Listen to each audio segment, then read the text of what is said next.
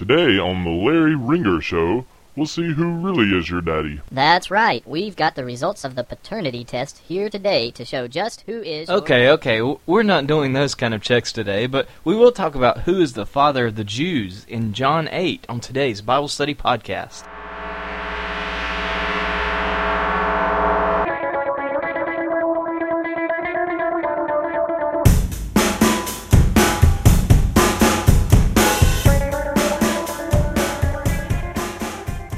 Welcome back to another edition of Bible Study Podcast. My name is Justin, and I'm so glad that you've chosen to join me this week.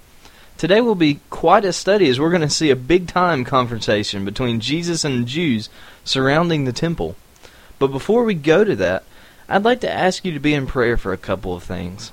First, I've recently applied for a job in a local church as a director of sports ministry, and I'll be meeting with the pastor of the church on Friday, so I've already gone through the interview process, so please pray that I just won't be anxious, I won't be nervous, and pray for me as I await the church's decision, and that both the church and I will make the right decision as to whether our ministries will be linked or not. Second, I'd like to ask you to be in prayer for a team from our school, which I'm going to be a member of, that is kind of running an apologetics youth revival for a church this week. We're having a great time as we present a message every night and then allow the students to take part in a question and answer panel where they're allowed to ask any questions they may have about Christianity. It's gone well so far, but please be in prayer for the young people and the leaders involved as they're going to be equipped to do the work of ministry. And there are a lot of good questions coming out of this, and a lot of people are learning why it is they believe what they believe. Finally, I'd like to ask you to be in prayer for this ministry. We've had an unexpected time of rapid growth over the past few weeks, and it's great. It's great to hear you guys that are new to the podcast, and we love having you, but it also means our technical guys have to kind of be on their toes, and so they're scrambling around to make sure everything stays on track. And so just please be in prayer for both the organization and the content of this ministry, and pray that God may be glorified in all that we do. Also be in prayer for us as we're kind of attempting to run a booth at a large regional Christian music festival at the beginning of the summer to get the word out about BibleStudyPodcast.org. I pray that we'll be able to discern if this is the best course of action, and if so, that we'll be able to get all the details worked out of it. And of course, if you'd like to get in touch with me for any reason at all, feel free to contact me at BibleStudyPodcastJustin@gmail.com. Now, with all that being said, let's pray to open up our study of God's Word. Our gracious Father, we thank you so much for the love that you have given to us. We pray that in all we do, we would glorify your name. Help us know as we study your word, and help us to learn from it and to change, so that we may be more like you. It's in the name of our Lord and Savior, Jesus Christ, that we pray. Amen. I'd like to ask you to turn with me to John chapter 8 if you're able, and we'll be starting today in verse 31. Now, we're about to see a very quick interchange of discussion in the verses that follow, so I'm going to try to stay as close to that pace as I can as we go through this patch of John's Gospel. I would like to remind you first, though, that in verse 30, where we ended last week, we saw that many were believing in Jesus. Now, this is the backdrop that sets up the discussion we're about to see tonight. So let's start with verses 31 and 32, which read, "So Jesus was saying to those Jews who had believed in him, 'If you continue in my word, then you are truly disciples of mine, and you will know the truth, and the truth will make you free.'" What Jesus is saying to those who now believe in him is simple. If you continue in my word, then you're truly my disciples. Living a life of holiness, which is the result of living according to Jesus' word, is not the cause of salvation, but rather it's a proof of salvation. It's what follows. If one is saved, it's only natural he will live his life according to the teaching of the one who saved him. This is, in a sense, the beginning of what will be said later by Jesus and later on further by the apostles. You're known by your fruit. See, doing good works does not save you, but once you're saved, your new nature compels you to do those things. Now, the second phrase in this statement is one that I believe is one of the most misused passages of the Bible. You shall know the truth, and the truth shall set you free. See, most people will take this verse out and use it as a sort of maxim, if you will, as if it's, some sort of advice on why one should not lie. And while it's true that we're called not to bear false witness, that is, not to lie or to misrepresent the truth, that's not really the intent of this verse. Now, this verse is an answer to those who now believe in him. You see, when you live in the words of Christ, you will know the truth. And it is that truth that will set you free. So what is that truth? Well, it's the truth of the gospel. It's the truth that you're a sinner, but God is gracious and has shown you mercy. It's the truth that Jesus is both fully man and fully God, giving him and him alone the qualification to atone for our sins. See, this is the truth that will set you free. But what is it setting us free from? Well, as we'll see here in a moment, it's the bondage of sin. It's a spiritual freedom that Jesus is alluding to here, and this is the fact which seems to escape the Jews. And we'll find out more a little bit why it escapes them. But as we read on here in verse 33, we see the Jews answering Jesus, saying, "We're Abraham's descendants and have never yet been enslaved to anyone. How is it that you say you will become free?" Now, this is the joke of all jokes. The Jews answer that they have never been enslaved to anyone. It's almost hilarious in the naivety that they're trying to pull here. This is clearly false. They have in their own scripture multiple times where they were subject to Babylon, to Assyria, to Egypt, to Persia. Later on, they'd be subject to the Greece. And as they stand here now, they're in Roman captivity. You know, under what definition of the word could they ever be construed as being free? But the sad part of this answer is that it shows that people simply have no grasp of what Jesus is talking about. For as they stand and debate as to whether or not they are free, whether or not they're really slaves, they miss the point that Jesus is making. They're still in the bondage of their sins. They somehow think that just being a Jew, just being the descendant of Abraham, means that they are free and they have no need of a Savior. Jesus' answer, therefore, is huge as he works to correct this flaw in their thinking. Let's read on through verses 34 to 38. Jesus answered them, "Truly, truly, I say to you, everyone who commits sin is a slave to sin. The slave does not remain in the house forever. The Son does remain forever. So if the Son makes you free, you will be free indeed. I know that you are Abraham's descendants, yet you seek to kill me because my word has no place in you. I speak the things which I have seen with the Father, therefore you also do the things which you have heard from your father." Right away, Jesus goes to work on the false premise which they gave. You are truly a slave. See, everyone who sins, he says, is a slave to sin. Now, friends, let me mention as a side note here that this includes us too. If we sin, we are slaves to sin. This is why the previous verse was so important. For if we believe in Jesus and will abide in his word, meaning if we will trust Christ as our Savior, turn from our sins to follow him as our Lord, we'll know the truth and it will set us free. However, for this Jewish crowd, this is not the case. But Jesus goes on and makes a distinction which is important.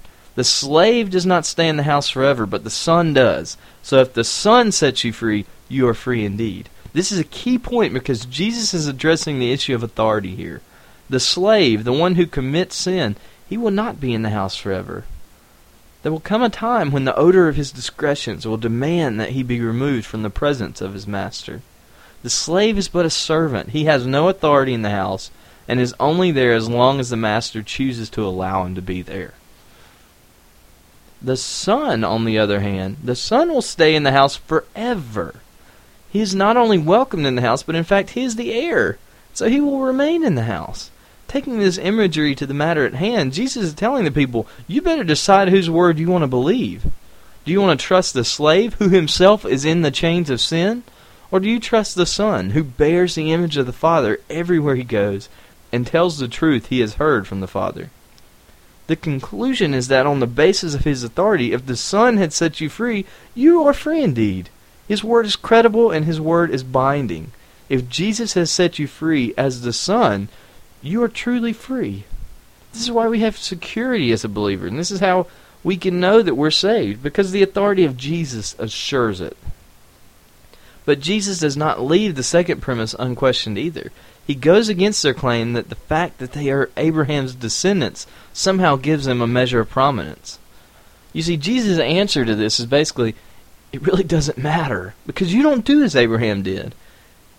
He does not deny that they are part of Abraham's bloodline. He doesn't ask for a paternity test or anything else like that. He just says, yeah, I know you're his descendants, but you're seeking to kill me because my word has no place in you. Now, I want us to notice the contrast that is developing here. Those who believe in Jesus abide in his word, and thus they are free indeed. Those who do not, the Jews standing before him, case in point, not only ignore his word, but try to kill him because of his word.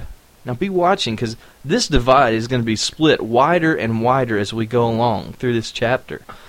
But notice this difference being played out in verse 38 as Jesus says that he only speaks the things which he has seen the Father do. Claim he has said numerous times already to this point in John's Gospel. But look at his description of the Jews, the other side. You also do what you have heard from your father.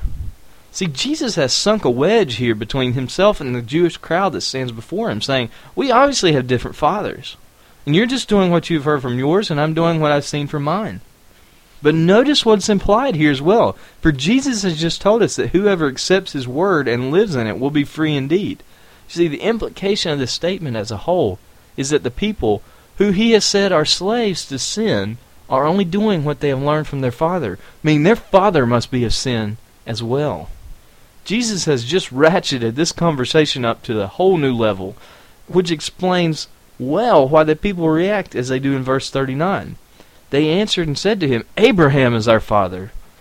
See, the people's reaction is clearly warranted here, as their entire claim to relevance is as a descendant of Abraham. But Jesus has just told them that they are of another father, so they respond by saying, no, we're Abraham's children. He is our father.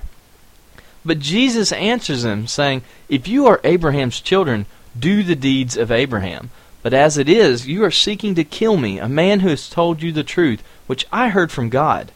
This Abraham did not do. You are doing the deeds of your father.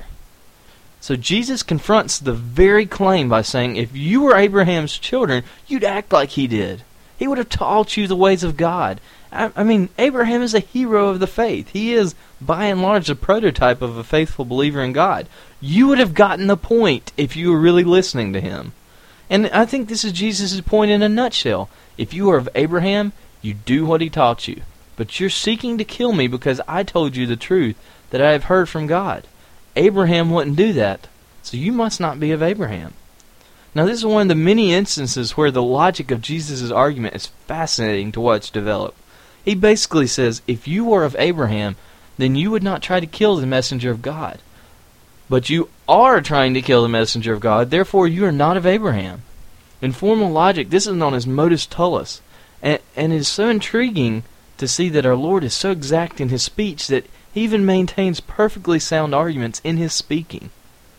Of course, the Jews are going to be very upset at this point. Jesus has basically just told them that they are of a different father than he is. But on top of that, their father is not Abraham, or they would act differently. No, Jesus says, you're doing the deeds of your father.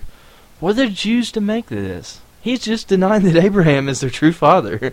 So it only makes sense that they would respond in the manner that they did, saying to him, we're not born of fornication. We have one Father, God. But this was the final straw.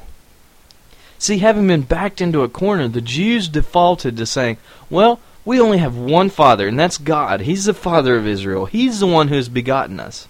But in their claim, what they are doing is they are justifying their actions under the guise that they are of God.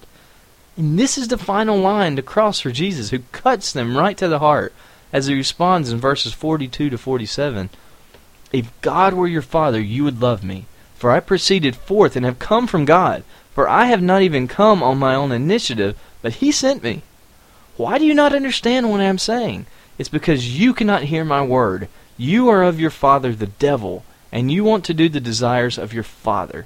He was a murderer from the beginning and does not stand in the truth, because there is no truth in him. Whenever he speaks a lie, he speaks from his own nature, for he is a liar and the father of lies. But because I speak the truth, you do not believe me. Which one of you convicts me of sin? If I speak truth, why do you not believe me? He who is of God hears the words of God. For this reason you do not hear them, because you're not of God. Wow! Now let's break this down a little bit. First, Jesus goes right after their claim directly, saying, if God was your Father, you would love me, for I have come from God. In fact, I didn't even come on my own will, but I came on the Father's will. I'm doing His work. So if you were of God, as you claim, you wouldn't hate me, but you would love me because I would be your fellow co-worker. I am from Him. But Jesus doesn't stop there. He goes on to say they can't even understand Him because they can't hear His word. Why is it? Why can they not hear His word? They can't because of their father. And here Jesus reveals who this father is he's been talking of. It's the devil. This is why you don't get what I'm telling you.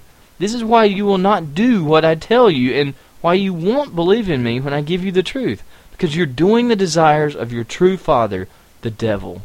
Who's the devil? Jesus tells us here he is a murderer, and he has been from the beginning.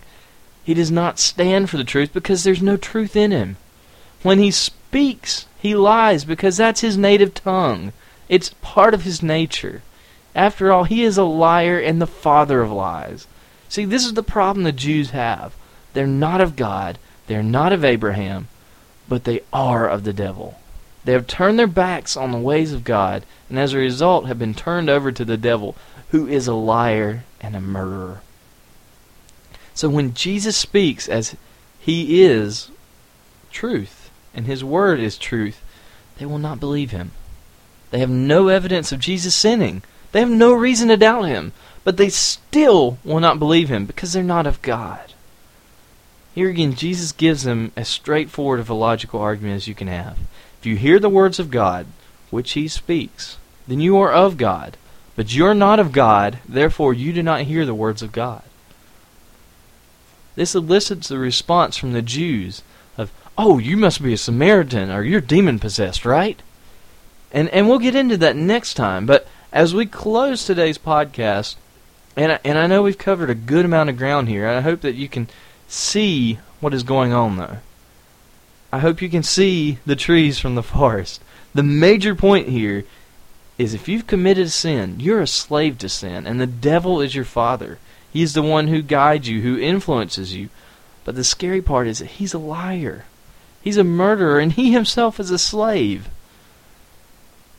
Remember, though, Jesus' words tell us the slave does not remain in the house forever. The son, though, the son does. The hope that we have, and the hope that we've been given, is that if we believe in the Son, Jesus, and we live in his word, we are free indeed, for the truth sets us free. The truth that Jesus has made a way for our sins to be taken away from us, and a way for us to be free with him. That's the hope. To follow Satan, to follow in the life of sin we have now, is to follow a slave. And the slave will be thrown out. But to follow the Son is to be free, and free indeed. Please consider this as we go this weekend, and until we meet again, friends, may God bless and keep you.